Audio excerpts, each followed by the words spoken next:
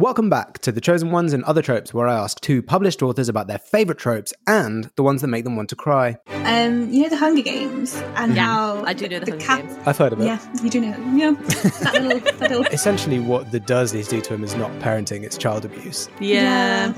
Beautiful. I'm just mansplaining a book to you, Nanny. It's fine. It might be familiar to you. I don't know if Not as fun though, is it? It's tragic, isn't it? Boring. Super depressing. It isn't Neville. It's just not. It's never going to be him. Get Neville. She shouldn't have done that. Stop trying to make Neville happen. I was like, were you talking about a little mute thing? And then I moved around the Yeti mic and I was like, oh, it's literally there. And we figured it out. Time. Am I recording? We're recording. Great. It's time to go back to the tier list. Fun. And we'll be adding all of the previous 9 tropes that we've discussed from season 2, which we chose mostly because we wanted to have like a theme to the season, and the theme was romance tropes. That, of course, did not stop us taking them widely out of romance and applying them to all sorts of situations and films and arcs and characters and things like that. So the tropes that we will be adding to the list are slow burn romance, enemies to lovers, fake dating, grumpy and sunshine, forbidden love, opposites attract, miscommunication, stalking as romance, and forced proximity. Wonderful. Let's start off with season 2, episode 1, the slow burn romance. Quick recap. It's sort of in the name. A romance where it takes, a longer journey. It's not a quick, hot, fiery romance. It's one that takes its time and it kind of builds towards a fun resolution. Where on the scale of S, A, B, C, D, or in Naomi's case, 1 to 5, did you guys put this? Naomi, what number did you assign to this in the inappropriate scale? I assigned it a 2, and then I realised that's probably like a C, so I've given it a C. And my reasons for that are because whilst it is the most relatable to real life and probably one of the healthiest types of romance out there, I'm personally too impatient for it. And if it's not grabbing me, I will read the end of the book to see if it's worth continuing. So anything that makes me want to do that, I think, is not high up on my list. Is the conclusion there that the worst possible thing would be a slow burn romance that doesn't resolve how you want it to? Yes. Like La La Land, we discussed this. We did discuss in the episode, yeah. And was it one day as well, where they don't actually end up together? No, they don't. Yeah, that was one that I decided not to watch in the end, so thanks for that. Or was it a book? Sorry, is it a book? It's both. Yeah, it's both.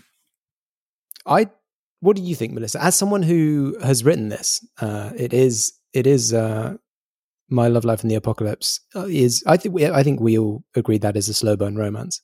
Yeah. The problem with this trope is if you take it in isolation, I do totally agree with Naomi. Like if nothing else is happening, it's quite annoying. Yep. But the reason I don't mind it and quite like it in sci-fi fantasy settings is there's loads of other stuff going on that is more important, and it's more of a B plot, the slow burn romance. So then I don't mind it because I kind of don't want them to get together too quickly because there's lots of crazy stuff happening and there could be a more interesting way that they develop as characters before they get together. So I don't mind waiting. But anything like when it's contemporary, like we were talking about with One Day, etc., it does annoy me. So I probably put it in C as a standalone, maybe B as a B plot, literally as a B plot.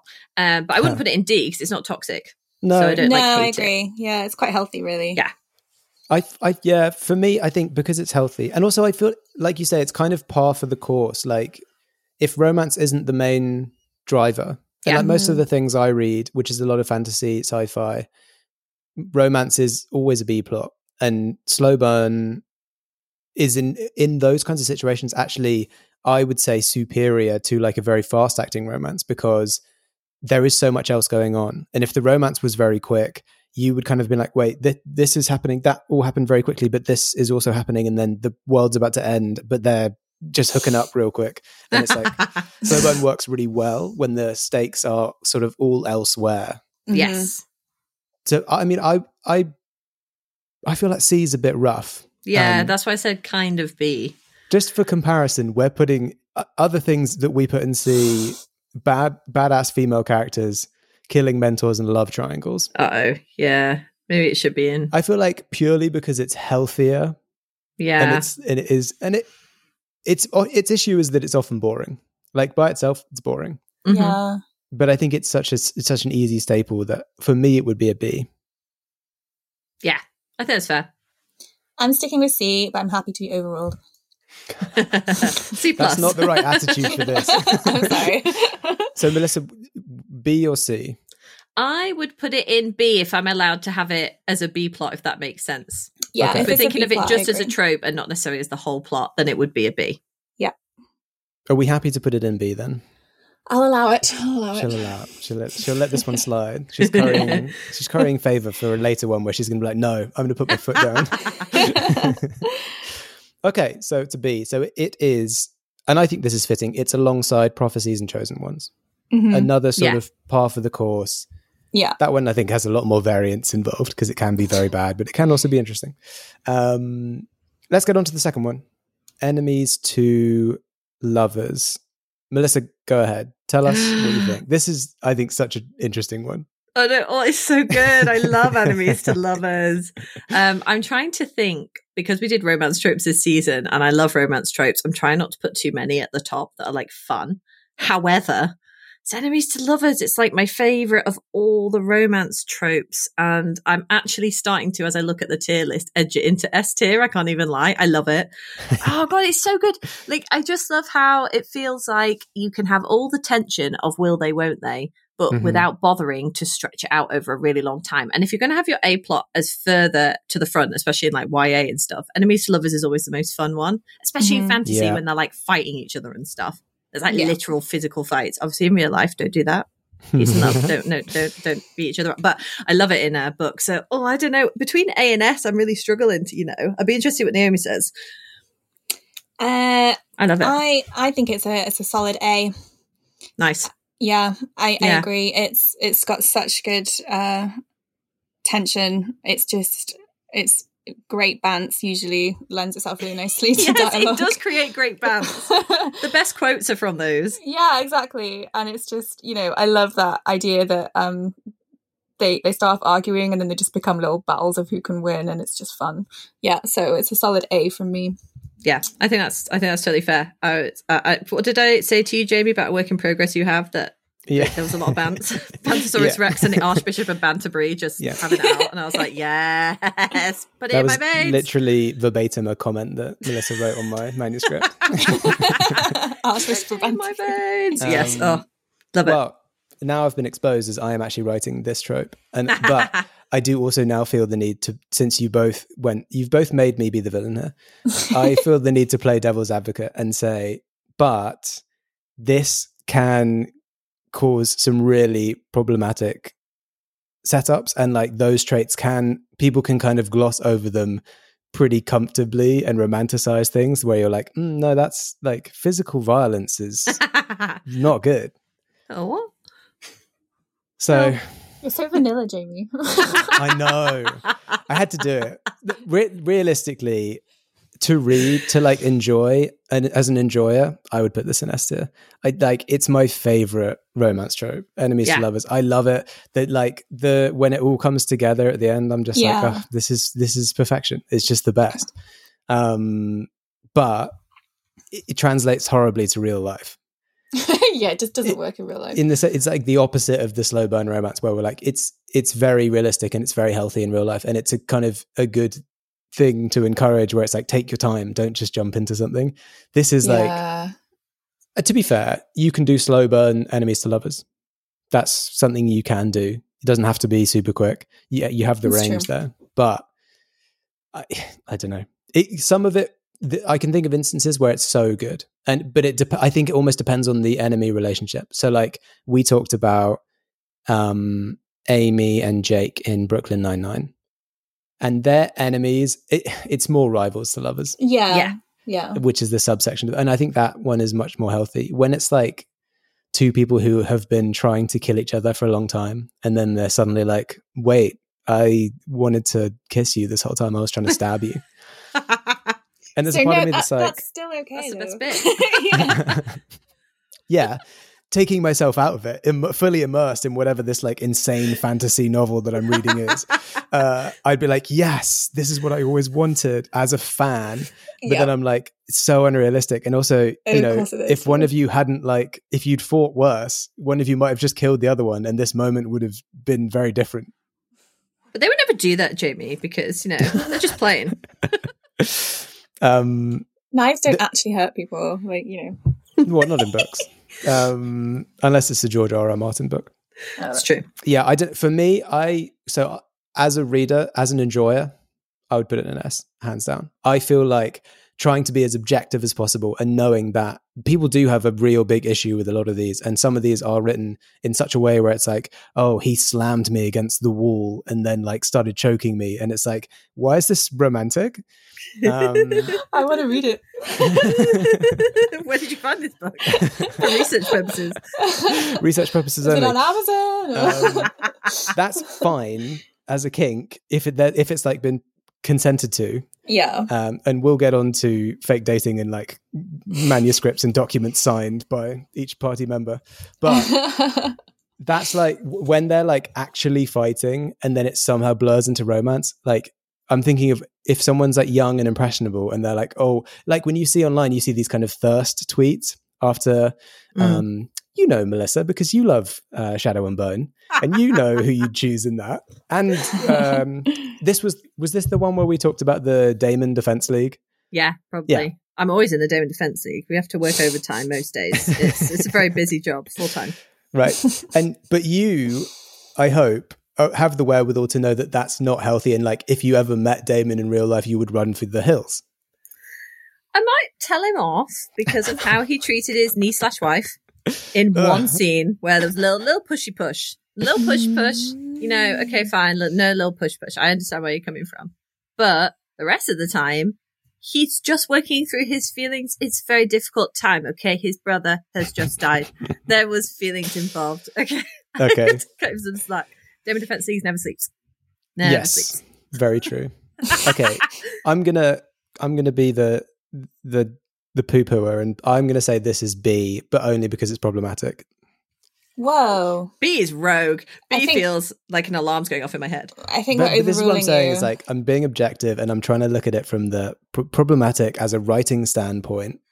And like the problem, it can be really problematic, but it's so fun. And when it's done well, it's so good. Making it A tier? I think it's an A. So yeah, if Melissa, you were saying A/S and Naomi is saying A, it'll end up in A tier. Yeah. Which I think is fair. Yeah. I think it airs too on the problematic side to be S tier. Fine. But if this was a fun tier list, S tier all day. Yeah. Oh yeah. All day long. Great. Let's do another one so I'm not the villain anymore. Fake dating. I can go. I'll start with this one. Yeah, go for it. Fake dating. I think it's great. I actually really I realized when we were talking about it, I think when I went into it, I was like, fake dating. So like naff. So it's very cliched. Don't get me wrong. But I think when we talked about it, I was like, you know what, this is actually a really fun trope. Like, because it's often high school or like work related stuff or wedding related stuff. And when we were talking about it, I was like, the fun thing about it is that it's realistic enough and unrealistic enough for you to be like, this would never happen. But at the same time, it's not like there's like magic or like crazy science or superpowers involved. Like it could happen, but it just wouldn't. You know what I mean? And I think there's that part of it where I'm like, this is fun. And it's almost always done in like comedies. Occasion, I think like Bridgerton was an example we had when it wasn't strictly a comedy. In a feature. Yeah. But that again, that was like a class system pressure, like from families and things like that. For me, and I feel like this is rogue, I would put it as an A. I think it's fun. It's incredibly rogue. I'm mixing it up this season. I know you I was in silence for a minute there. That took me a second to actually process what you said. That I put fake dating above enemies to lovers. Yeah. So I disagree, and I'll tell you why. I thought you might.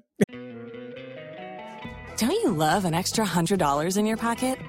Have a TurboTax expert file your taxes for you by March 31st to get $100 back instantly.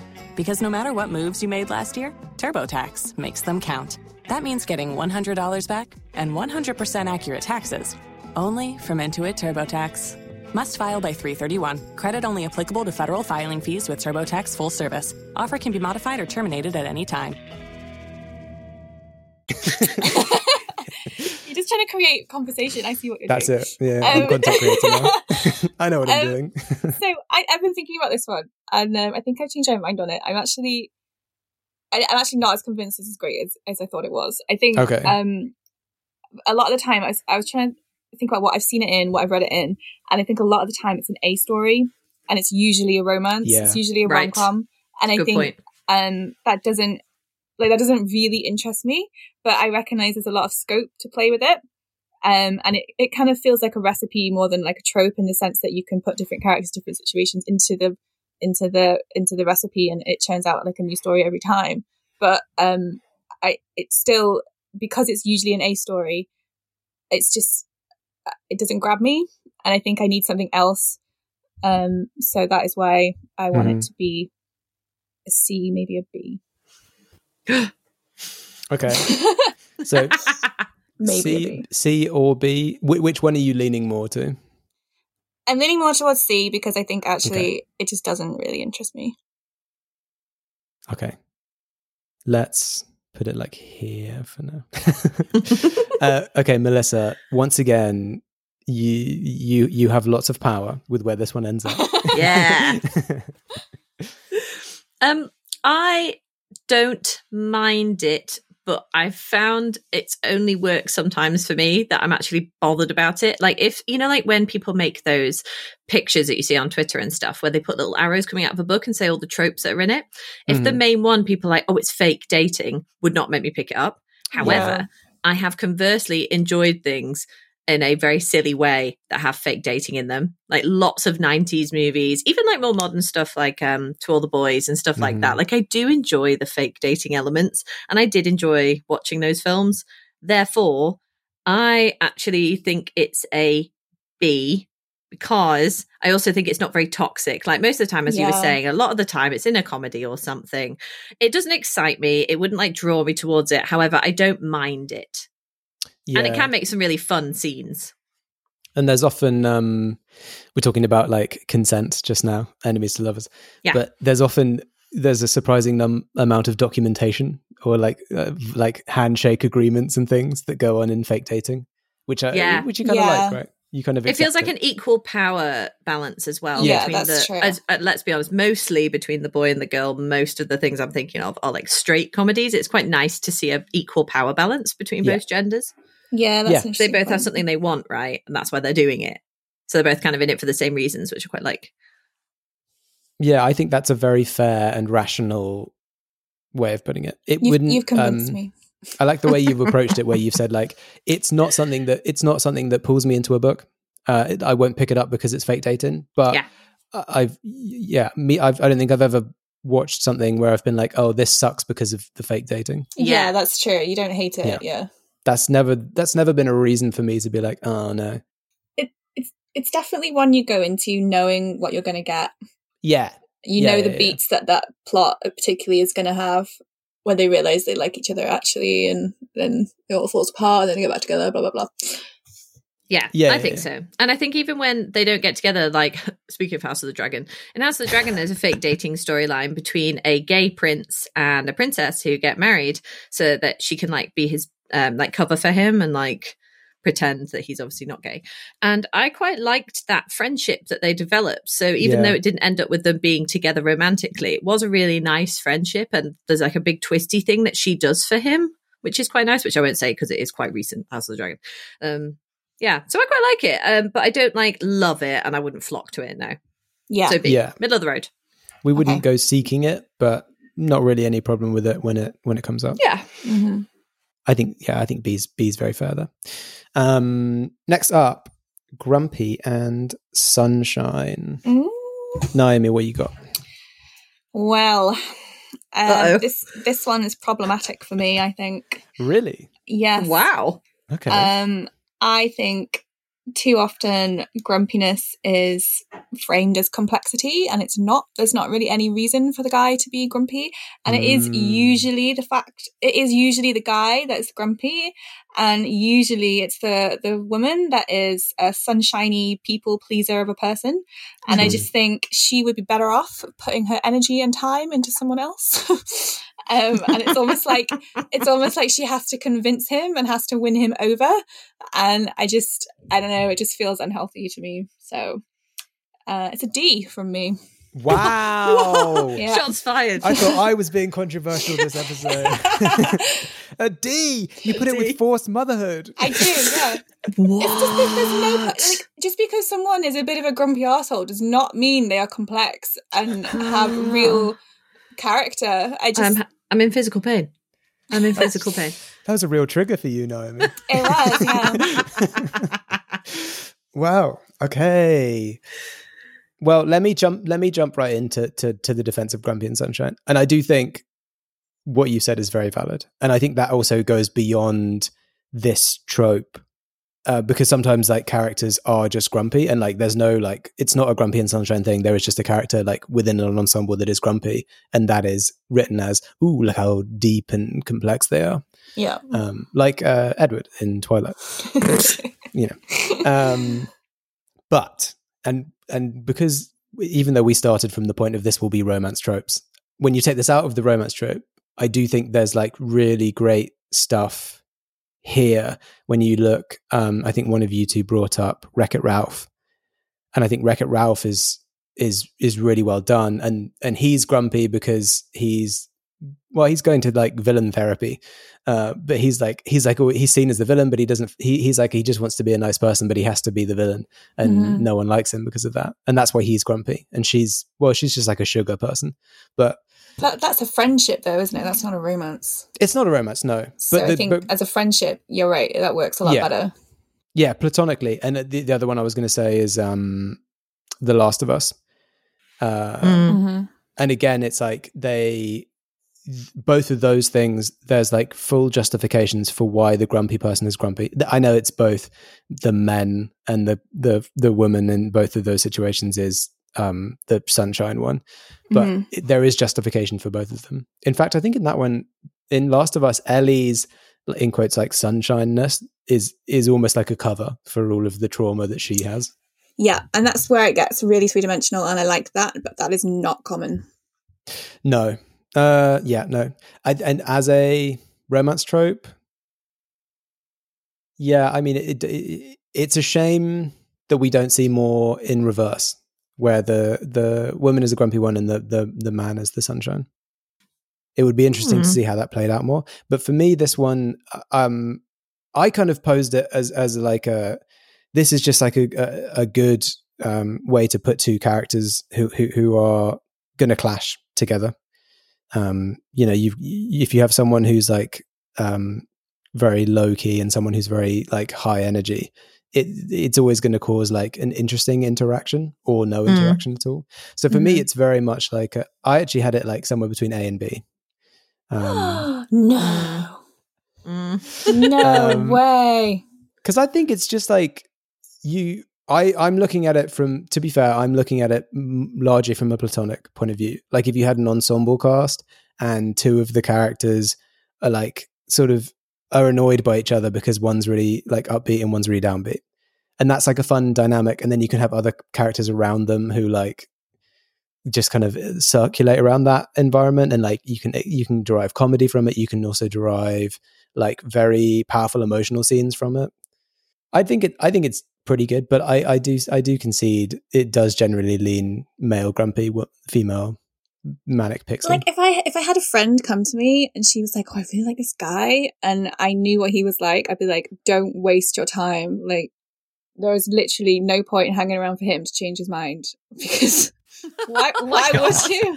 Oh my god. Okay, wow, that's powerful. I'm gonna stick to a sort of high B with this. Yeah. No way. So we're in like a high B, D. I can't believe you don't think it's toxic. Nope. Wow. It's not like enemies to lovers, which we put in A. Yeah. This is so toxic. Oh my God. I don't know, maybe I'm just coming from it from a point of like, I don't know. When I read a book, I want to read a complex character, and it's just, that is not complexity, and I just think it's too easy to just put people into that. What about 10 Things I Hate About You? What about Nick and Jess from New Girl? They're both girls who are like girls.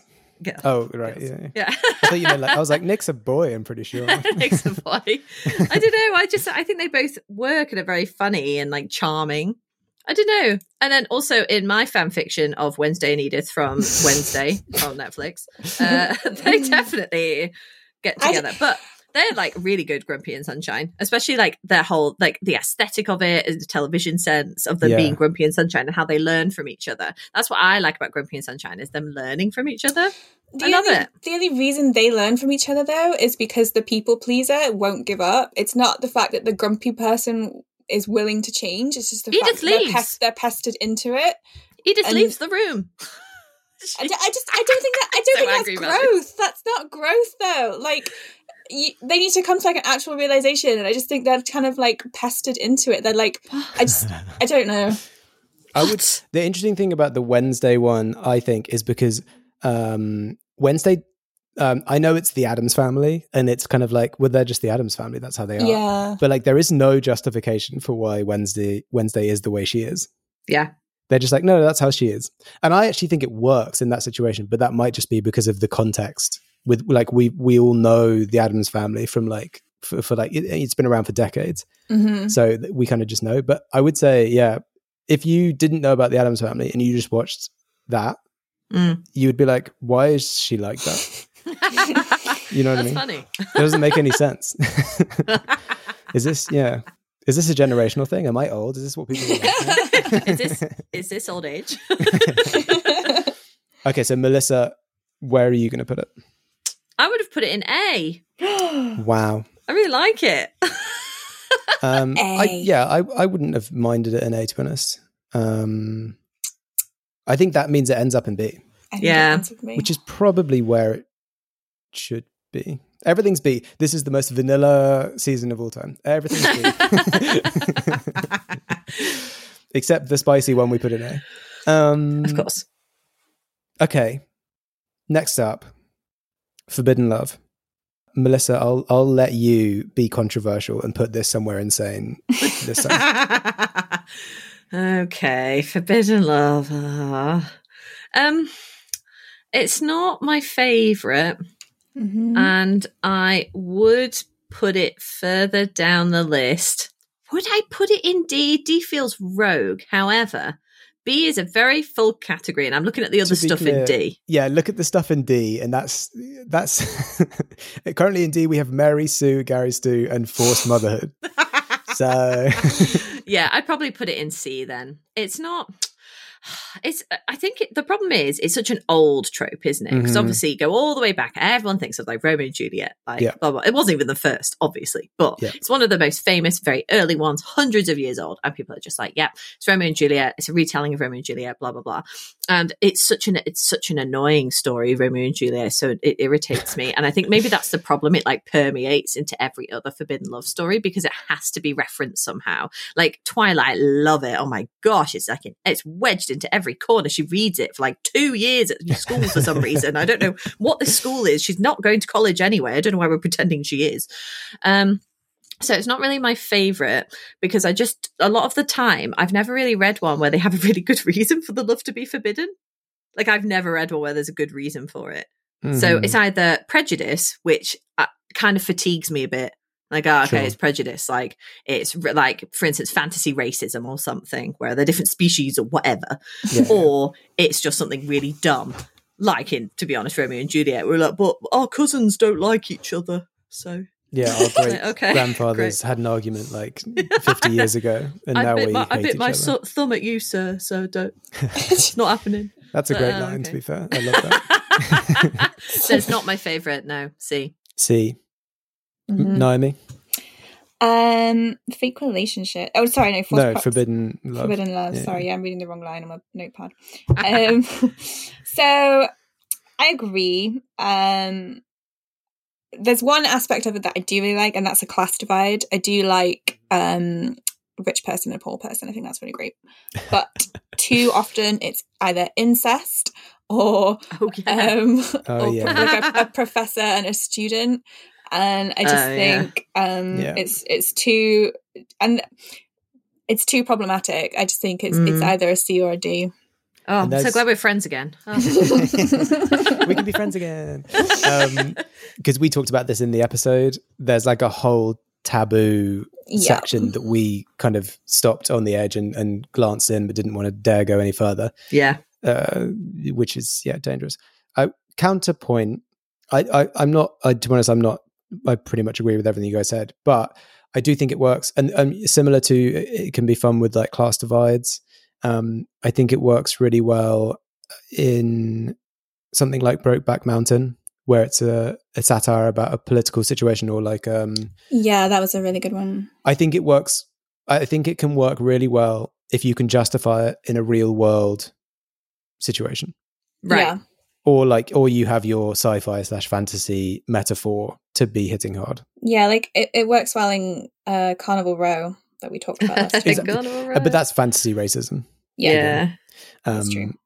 Yeah, I think Brokeback Mountain is probably the best example of this. But that's, how rare is that? Yeah. Yeah, exactly. Yeah. And also, Brokeback Mountain did it so well. It's sort of like you don't need to make that. You don't need to do that story again. Yeah, that's true. It will probably just be like a slightly alternate retelling of that same story. Yeah. So yeah, the other thing is, when you bring it back down to the basics, which is forbidden, the Romeo and Juliet, it's just kind of boring. Yeah, this is my main problem. This is with the greatest crime of all. They already want to be together. Yeah. Boring. So where's the tension? Yeah. So I think for me it was C as well. I think we're all pretty much unanimous on the C. I don't think it's problematic. If it was problematic, I would put it in D. Do you know, I think it is problematic though, from the sense that a lot of the time it's a student with a professor. That's there are problematic times. And if we go taboo with it. Yeah. Mm-hmm. But I mean, I hear what you're saying. I think C. Yeah. I think at that point you're choosing to make it problematic though. Yeah. I mean, which you can do with anything, can't you? Yeah. You're like, how could I make this horrible age gap work? I don't hate it. It's not lazy. I'm looking at Gary Stew and Mary Stew and Forced Motherhood, and I feel like they're both not only problematic every single time, but lazy storytelling techniques. I don't feel like that about Forbidden Love. I mean, it's for me, it's just kind of boring, and it might just be because we've all been playing out various iterations of Romeo and Juliet for the last like hundreds of years. Like you said, like Twilight references it way too many times. Yeah. Oh yeah. Okay, C it is. I think, to be honest, alongside badass female characters, that's pretty okay. Yeah. Yeah. Okay. I'm okay badass with it. female characters actually almost ended up in D. I can't remember who saved it. I think, one of you saved it. I think it was Maliver. Yeah. About representation. Like it was because you can have male characters that are just unnecessarily so why can't badass. women? Yeah. Yes. That's such a good point. Feminism. Hashtag feminism. Next one up, opposites attract. I have this. Wait, did I? My notes say S tier, but now I'm thinking about it. I'm like, did I really want this in S tier? Too late. You said it now. Yeah, I'll stick to I'll die on this hill. How am I going to argue this? Go for it. You know what? Opposites attract. This shouldn't be an S tier. Opposites attract should be an S tier because it's really interesting. This is, to be honest, it's the meta genre of Grumpy and Sunshine. Like Grumpy and Sunshine is within Opposites Attract. Opposites Attract is the bigger version of that, where you can just do a lot more with it. It's a lot more flexible. Yeah. This is the lowest of S tiers. This should be an A tier. I'm going to change on the fly. It's A tier because I think it's just so flexible, and Opposites Attract is always interesting as long, like if it's a well written narrative, if the arc works well, both characters it's about them growing and then realizing that there is this middle ground between them. I think there's a nice kind of, we're all human in the end angle to it. It can be done badly. And I'm looking at the little icon I've made for it on the tier list, and I'm seeing Grease, and I remember that it was done badly in Grease, where he was like, "Oh, I'm just gonna like wear this Letterman jacket for 10 seconds until I see that." That was she's just changed into me. Yeah. Oh, she's gonna become my thing. Oh, that's cool. I'll just get rid of this then. I'll just be me. I don't need to change. Yeah, you have to meet halfway, right? I think when it's done well and they meet halfway, it's a really nice thing, because like relationships and love are compromise, and it's a really great way of demonstrating compromise with characters and a story. Yeah. So I'm going to put it in A, despite my radical S tier initial opening. Who wants to go next? Who will fight me? I will not be fighting you. I actually agree with you. Okay, great. I was edging to S tier as well. So okay. But yeah, I have this for me is the non-lazy complex version of Grumpy and Sunshine, which is why I like it so much more, because it just has so much more scope and it has so much more reason behind it. And I have an absolute obsession at the moment with Mulder and Scully, so it's an A bordering S for me. Okay. Melissa. Yeah. I put it in S tier. I think we should put it in S tier. Yeah, I do. I think it should be in S tier. This is being I'm being persuaded. I just can't think of any time I've not enjoyed it. Yeah, exactly. And if somebody isn't an opposite and they're like getting together, they're so similar. Wow, how boring. How much I do not want them to get together now. Oh my God, can you imagine reading a romance? They're exactly the same. The same person. How boring. I would be so bored. Whenever there's a love triangle, there's always like one boy who's like the best friend who has loads in common with them. Boring, no chemistry. And the one that they have nothing in common with. Perfect. Yes. Bring me that one. Bring me someone who challenges me. Yeah, exactly. Yeah, it's great. What about the love triangle in the Hunger Games? I was trying to think which one. They're both kind of vanilla though. They don't really have that much personality. Definitely the opposite of her, and Gale is not, because her and Gale are really angry, really hard-faced. They're like described in the book as looking so similar with like how they hold their facial expressions that people think that they're cousins or brother and sister, which is a bit weird because he's in the triangle. And obviously they both want like violence, let's solve everything with violence. And then she's persuaded by Peter to like not go down the violent route, and he represents obviously trying to talk to people and compromise, and she's not that at all. She is like no compromise, no surrender, and they learn, don't they, from each other, and it's nice. And were you team Peter that whole time? The baker's boy, yes, obviously. Never the Prim Reaper. He's got mad cake skills. Oh, he does. Yeah. Can make to be cakes. fair, he can paint me like a tree. Plus. Yeah. Make you a tree. Some patisserie skills. Let's go. Can hide me in the forest. Yeah, you'd never be in short supply of a disguise. You're fine. It's the perfect introvert's boyfriend. You just paint me into. You could play mad games of hide and seek. That go on for weeks. Perfect. Yeah, no, I love it. You know what? The reason I love it is I feel quite calm about it. Like Helpless Window Death was like, emotion. I love it so much, which is the other one in S tier. Oh, it's like a drug, Helpless Window Death. It is like a drug. Whereas Opposites Attract is like, yes, give it me. Yes, yeah. It feels like I'm doing yoga and I feel really relaxed and happy. I love it. It feels like you're doing yoga. Yeah. Okay. This tier list is looking wilder by the minute. Next one, I think, is going to be pretty cut and dry. It's Miscommunication. I think I'll probably just hover it and D tier really quick. Yeah.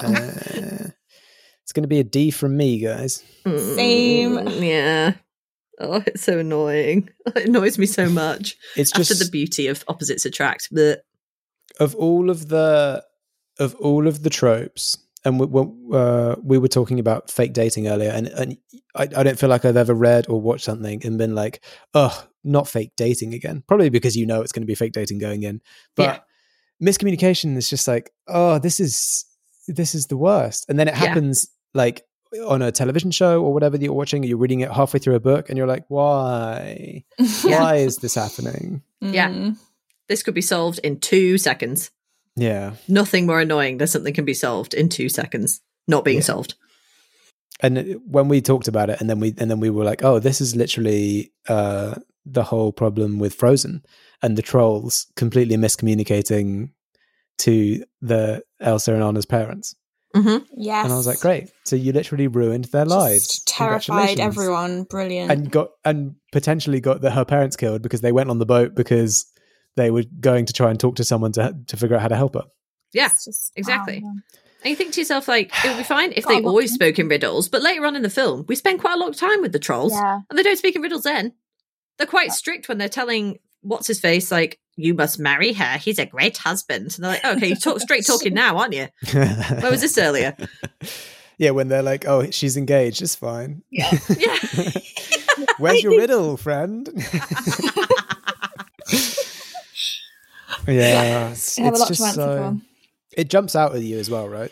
Mm-hmm. Yeah. As soon as it happens and you're like, no. As it starts to happen, you're like, oh no, please tell me you haven't just misheard that and you're just never going to ask for no particular reason. Nope, that's exactly what's happened. Cool. Yeah. Okay. Cool. Yeah, Cool. starts to make me cross. Or they start playing the thing where they just talk about someone as a pronoun and I'm like, why aren't you saying the name? Yeah. Like, what's going on? Just tell them. I hate it. It's so annoying. The only time it's funny, I think, is in Frasier. Frasier really own this trope, and they do it really, really well. But that's every other time. If it's not Frasier, it doesn't work. Is that when that's like it's a like class in divide most thing? episodes? Yeah. Maybe, but also it's like the difference between how Frasier perceives language and like what his understanding of his interpretation of things versus like it's usually Daphne, right? Yeah, sometimes, but a lot of times him and his dad as well. Oh yeah. And they just like don't communicate properly, either because like they never learn how, or just because they're men. I don't know. But like all of they the just, above. and but they create quite funny comedic situations where they're like tiptoeing around each other, trying not to, I don't know, have the actual conversation they need to. But it's funny. But yeah. I think a lot of sitcoms do that. Yeah, exactly. But like generally, if your entire plot or tension can be resolved by having a single conversation, then you ain't got a book. Yeah.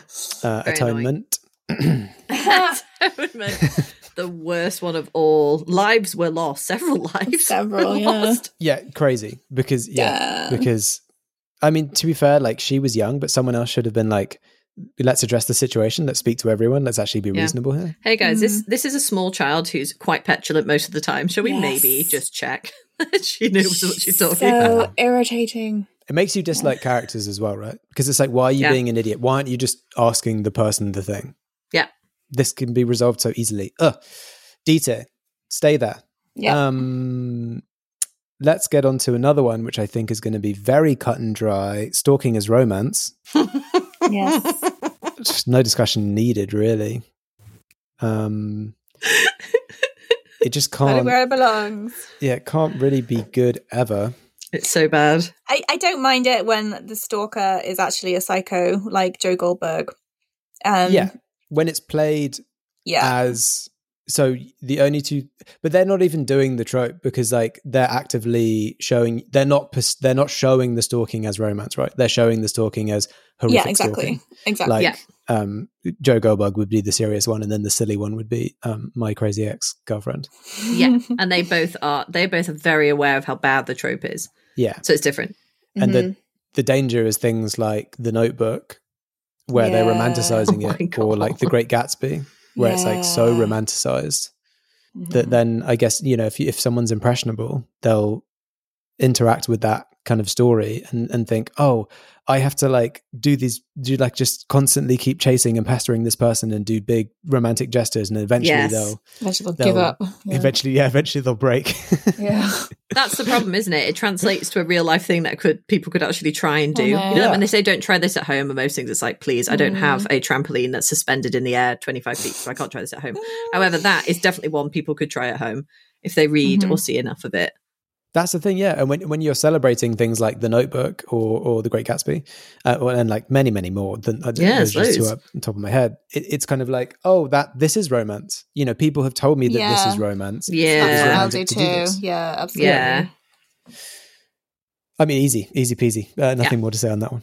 I mean, it's if there was an eater, it'd be in there. Final one of the season. This is an interesting one. Forced proximity. Melissa, you take it away. Give us a starting point. I'm going to start with saying I know it can have toxic elements. For instance, I think we talked about 50 Shades of Grey and how he has a special bedroom he keeps her in, and he doesn't let her be on her own ever, even when she goes to visit her mum, and he just like turns up in the bar and then tells her off for drinking, which I don't like. But actually, I quite like forced proximity. Yeah. I quite like, one bed trope like falls into this and all those things where it's always fun when it's forced proximity because of essentially it's the end point of stalking for romance. Okay, you've kidnapped somebody, kept them in your house. Obviously that is not fun. Like no one likes Stockholm Syndrome. However, I do quite like it when it's forced proximity, but in terms of accidental forced proximity, like we're trapped in a lift, or so we have to talk to each other, or there's only one bed or whatever. Like, then I really like it. Like, I don't see any problems when it's circumstance has trapped them together. So they're forced to have some sort of conversation or work through their emotions. I absolutely love it. So because I can see it's like got some problematic bits, but I really, really like it otherwise. And it is the sort of thing that if I saw it and somebody said there's forced proximity in this book, it would attract me towards that book. I put it in A. I agree. Yeah. No, I agree.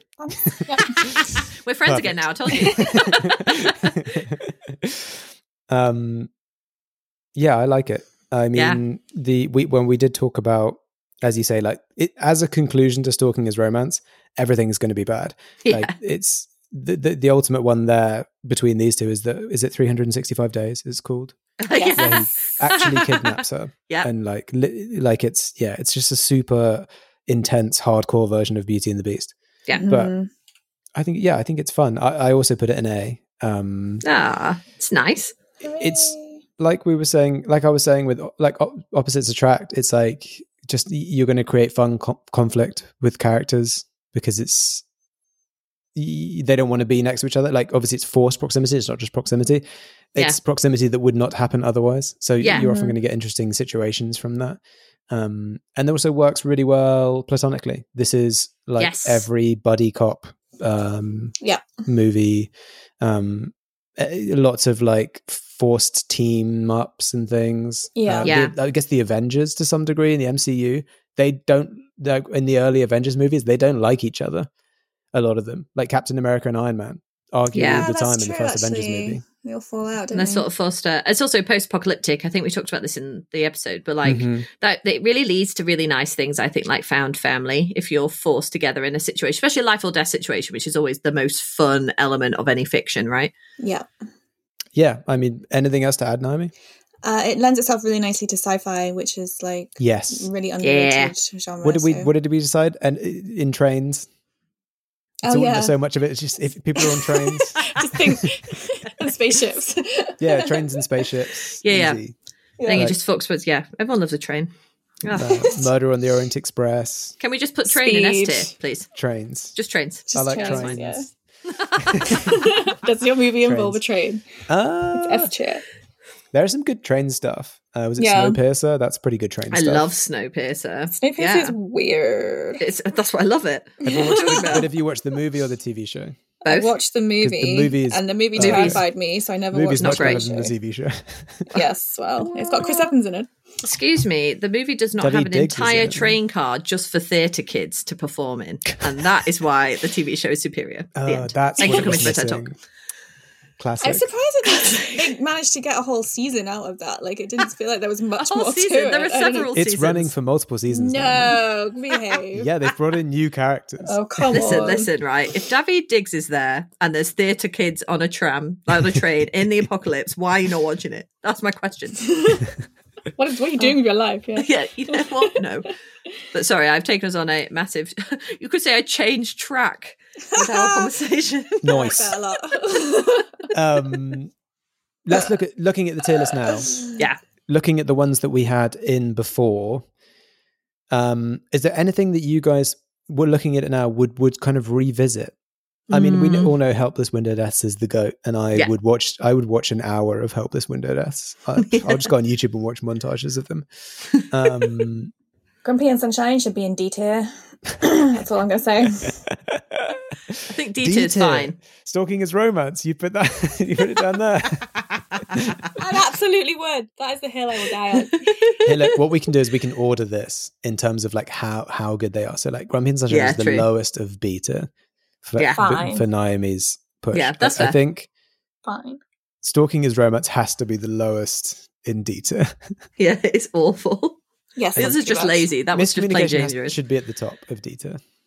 Oh, I mean, compared to the other ones. Oh yeah, that's fair. Yeah, yeah. The bar was not high, so it was basically between Mary Sue and that. Yeah. Oh, they're all so bad. D-tier is so awful. Yeah, D-tier, that's why it's got the eyes emoji on it. What do we think about? Okay, C tier. Killing Mentors should be at the top of this, right?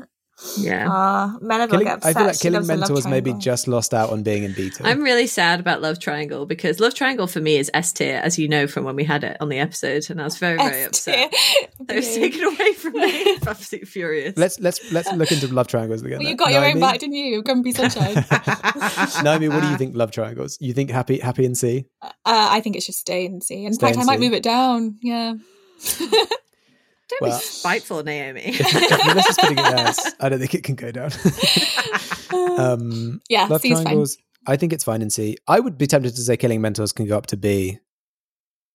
I just don't think it's exciting enough to be in B. It's like it happens all the time. Although B is middle of the road, I guess. So we've got fair Slow enough. Burn in B. Yeah. And then Love Triangles will be top of C, right? I said Slow Burn should be C. No one listens to me. Wait, so what did we have? Slow Burn is in B. I think me and Melissa both said B and you said C. So it should be lower in... Lower in B, okay. But not as low as Grumpy and Sunshine. No, that should definitely be low. As low as possible. Fake dating... Yeah, that's probably okay and in B, prophecies isn't are it? kind of fine. Yeah. Prophecies is okay.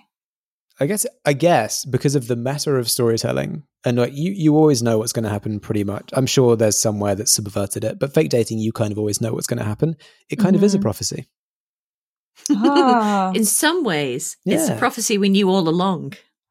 They will get together. Yeah, because as soon as you're into it, you're like, okay, so these two are going to fall in love. Yeah. That's the prophecy. I feel like this is just being a writer prophecy. You know every single plot. True. Oh, I've seen this plot before. Yeah.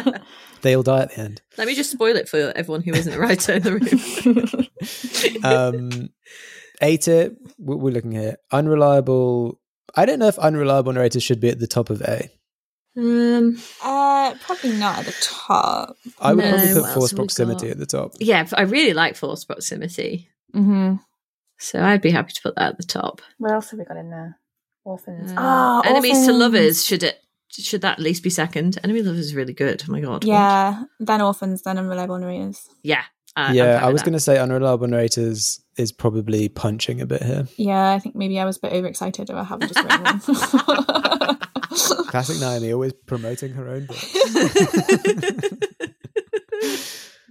Sorry, not sorry. I think unreliable narrators could, like, I feel like it's under risk maybe next season of getting pushed into beta. Uh-oh. Yeah, I think that's probably fair. But I'll wait for then. Maybe I'll have written another one. I feel like for now we lived another day. One of my friends had a whole speech about how he doesn't like Name of the Wind because he thinks the unreliable narrator is a crutch for like bad continuity. Oh. Which is a really interesting take, I thought. Oh, that is interesting. I wonder, is that why he's not written the third one? Yeah. God, it's like I have to stop being unreliable. It's like present day now. I have to make things add up, and it's like it's going to have to make sense. Deliver answers, and I think that's good. I'm looking it out. I'm happy with it. Mm-hmm. I think we're on the right track. I think it's hilarious that now that I'm thinking about it, it's hilarious that we only had helpless window deaths as the S-tier trope. It's such a like niche trope. It's really funny. It's the best one. That's why it's so so good. inoffensive. It is the best one. It is so inoffensive. Should we read them out or not? So hard to do it wrong. Yeah, let's read it out. So S-tier, we have helpless window deaths, the goat, for some reason, and opposites attract. A-tier, we have forced proximity, then enemies to lovers, orphans and absentee parents, and unreliable narrators. B-tier, we have prophecies and chosen ones, fake dating, slow burn romance, and Grumpy and Sunshine. Then C-tier, we have killing mentors, love triangles, badass female characters, and forbidden love right at the bottom of C tier there. And then D, which is the not good, don't do it, guys. Miscommunication, Mary Sue and Gary Stu, forced motherhood, and of course everyone's favorite, stalking is romance. And that's it. That's a wrap on the season 2 tier list. I'll post some pictures online so everyone can see it. Awesome. Thanks for putting up with our nonsense for another episode. To stay tuned to everything we're up to, you can follow the podcast on all socials at The Chosen Tropes. Follow Melissa at Meleva, Naomi at Naomi G Writes, and Jamie at Jamie X Greenwood. Don't forget to check out Naomi and Melissa's books, as well as the Right and Wrong podcast. Thanks again, and we'll see you on the next trope.